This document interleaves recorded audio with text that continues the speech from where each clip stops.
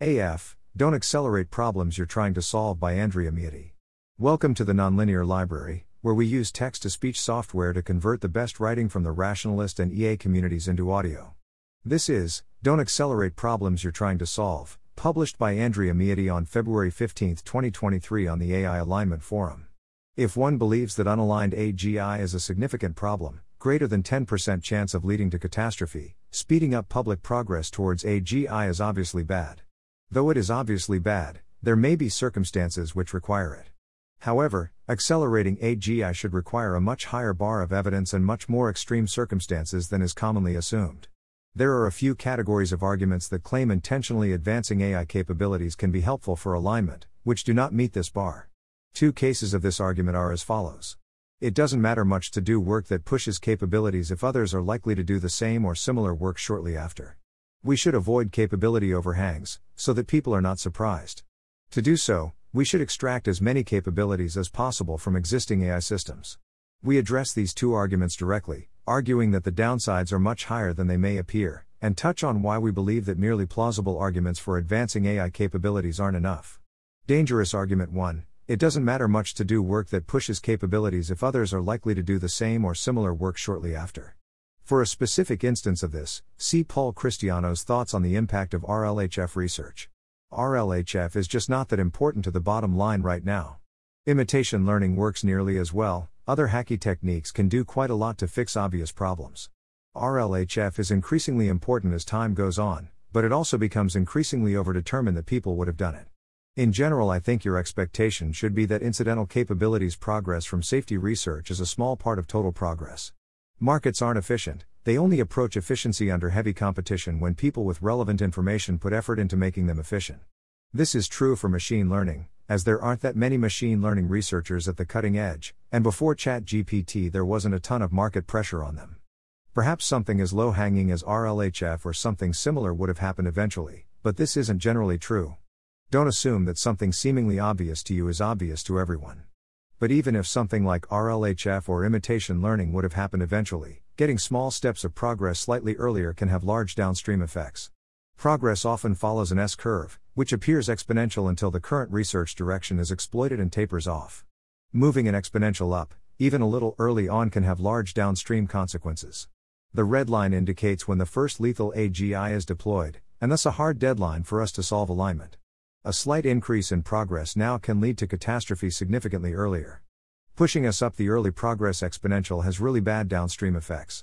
And this is dangerous decision theory too. If every alignment researcher took a similar stance, their marginal accelerations would quickly add up.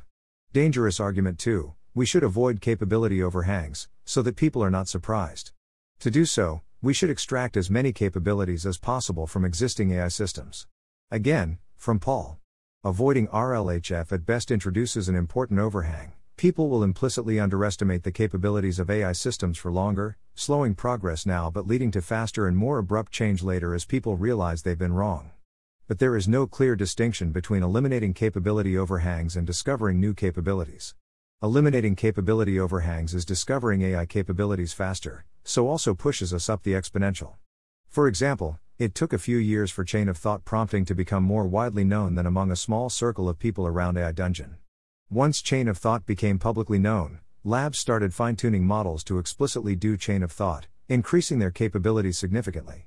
This gap between niche discovery and public knowledge drastically slowed down progress along the growth curve. More worryingly, we also don't know what capabilities are safe and with what model. There exists no good theory to tell us, and a key alignment challenge is to develop such theories. Each time we advance capabilities without having solved alignment, we roll a die to see if we get catastrophic results, and each time capabilities improve, the die gets more heavily weighted against us. Perhaps GPT-5 won't be enough to cause a catastrophe, but GPT-5 plus a bunch of other stuff might be. There is simply no way to know with our current understanding of the technology. Things that are safe on GPT-3 may not be safe on GPT-4, and if those capabilities are known earlier, future models will be built to incorporate them much earlier. Extracting all the capabilities juice from the current techniques, as soon as possible, is simply reckless. Meta, why arguments for advancing AI capabilities should be subject to much greater scrutiny. Advancing AI capabilities towards AGI, without a theory of alignment, is obviously bad. While all but the most extreme deontologists tend to believe that obviously bad things, such as stealing or murdering, are necessary at times, when listening to arguments for them we generally demand a much higher standard of evidence that they are necessary. Similarly to justifying taking power or accumulating personal wealth by stealing money for yourself, finding plausible arguments for advancing AI capabilities is heavily incentivized. From VC money, to papers, prestige, hype over language model releases, beating benchmarks or solving challenges, AI capabilities are much more heavily incentivized than alignment. The weight of this money and time means that evidence for the necessity of capabilities will be found faster, and more easily. Pushing AI capabilities for alignment is also unilateral. One group on their own can advance AI capabilities without input from other alignment groups. That makes it more likely that groups will advance AI capabilities for alignment than is ideal. As pushing AI capabilities is both incentivized for and unilateralist, we should hold arguments for it to a much higher standard. Being merely convincing, or even worse, just plausible, isn't enough. The case should be overwhelming. Moreover, a lot more optimization pressure is being put into optimizing the arguments in favor of advancing capabilities than in the arguments for caution and advancing alignment, and so we should expect the epistemological terrain to be fraught in this case. We are still engaging with the arguments as if there were not much more resources dedicated to coming up with new arguments for why pushing capabilities is good. But this is mostly for practical reasons. We expect the current community would not react well if we did not do that. Conclusion. Advancing AI capabilities is heavily incentivized, especially when compared to alignment. As such, arguments that justify advancing capabilities as necessary for alignment should be held to a higher standard. On the other hand, there are very few alignment researchers, and they have limited resources to find and spread counterarguments against the ones justifying capabilities. Presenting a given piece of capabilities work, as something that will happen soon enough anyways, or pushing for the elimination of overhangs to avoid surprise both fall under that umbrella. It is very easy to miss the downstream impacts of pushing us along the progress curve, as they are in the future, and very hard to clarify vague claims about what is an overhang versus a capability. Instead of vague promises of helping alignment research and plausible deniability of harm, justifying advancing AI capabilities for alignment requires overwhelmingly convincing arguments that these actions will obviously advance alignment enough to be worth the downsides. Here are a few examples of arguments along these lines. Raheen Shah. I have two major reasons to be skeptical of actively slowing down AI, setting aside feasibility. 1. It makes it easier for a future misaligned AI to take over by increasing overhangs, both via compute progress and algorithmic efficiency progress. This is basically the same sort of argument as every 18 months, the minimum IQ necessary to destroy the world drops by 1 point. Paul Cristiano.